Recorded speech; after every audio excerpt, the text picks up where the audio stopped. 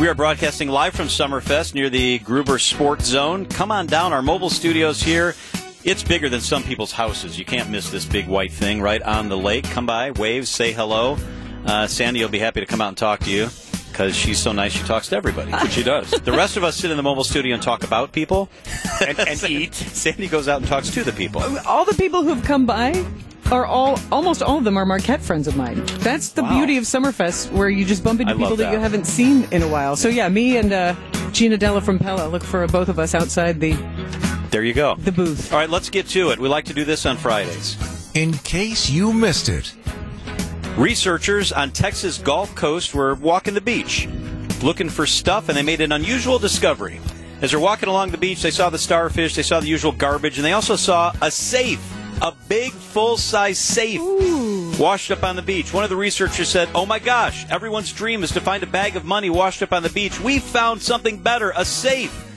They loaded the safe into the back of a pickup truck, because they got lots of those in Texas, recruited some helpers to spend an hour, and they broke into the metal box. Crowbars, sledgehammer, metal grinders. They got in the box. They were so excited. They opened it up, and there was one tiny packet of silica gel. Those are those little tiny beads that come like in food products to keep things dry.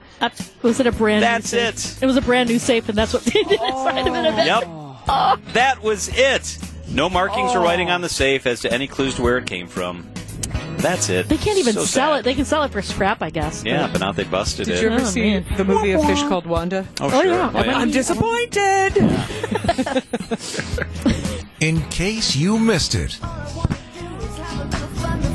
In case you missed it, maybe you know Sheryl Crow is going to be at Summerfest tomorrow night, but that's not the news. Okay. Yeah, but check out Sheryl Crow tomorrow night. She's going to be inducted into the Rock and Roll Hall of Fame this year.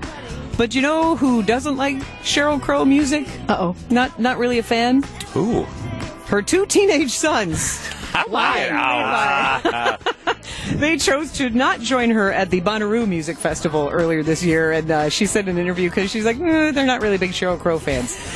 I think they'll probably change their mind when she starts getting inducted to the Rock and Roll Hall of Fame, or the inheritance gets discussed, or the world tour happens. But I just figured that's kind of typical.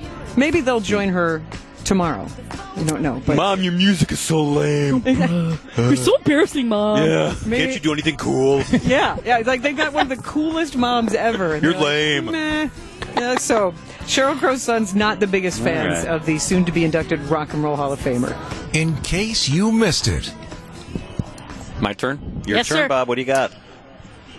I hope you don't think less of me for bringing this up. I don't know that that's possible. But the Sex and the City spinoff, which is called And Just Like That, where they continue the adventures with Carrie and so forth. Adventures John Corbett is returning to his role as one of Carrie's boyfriends. Aiden. Yes. Bob, are you into this? I did watch the original Sex and the City. Now, I haven't watched the movies, and I haven't watched this continuation. Okay, the first movie's worth it. Don't bother with the second. Okay, good. Yeah, you I'm here just for happened to have read something about Right, this. right. People were telling me. Yeah.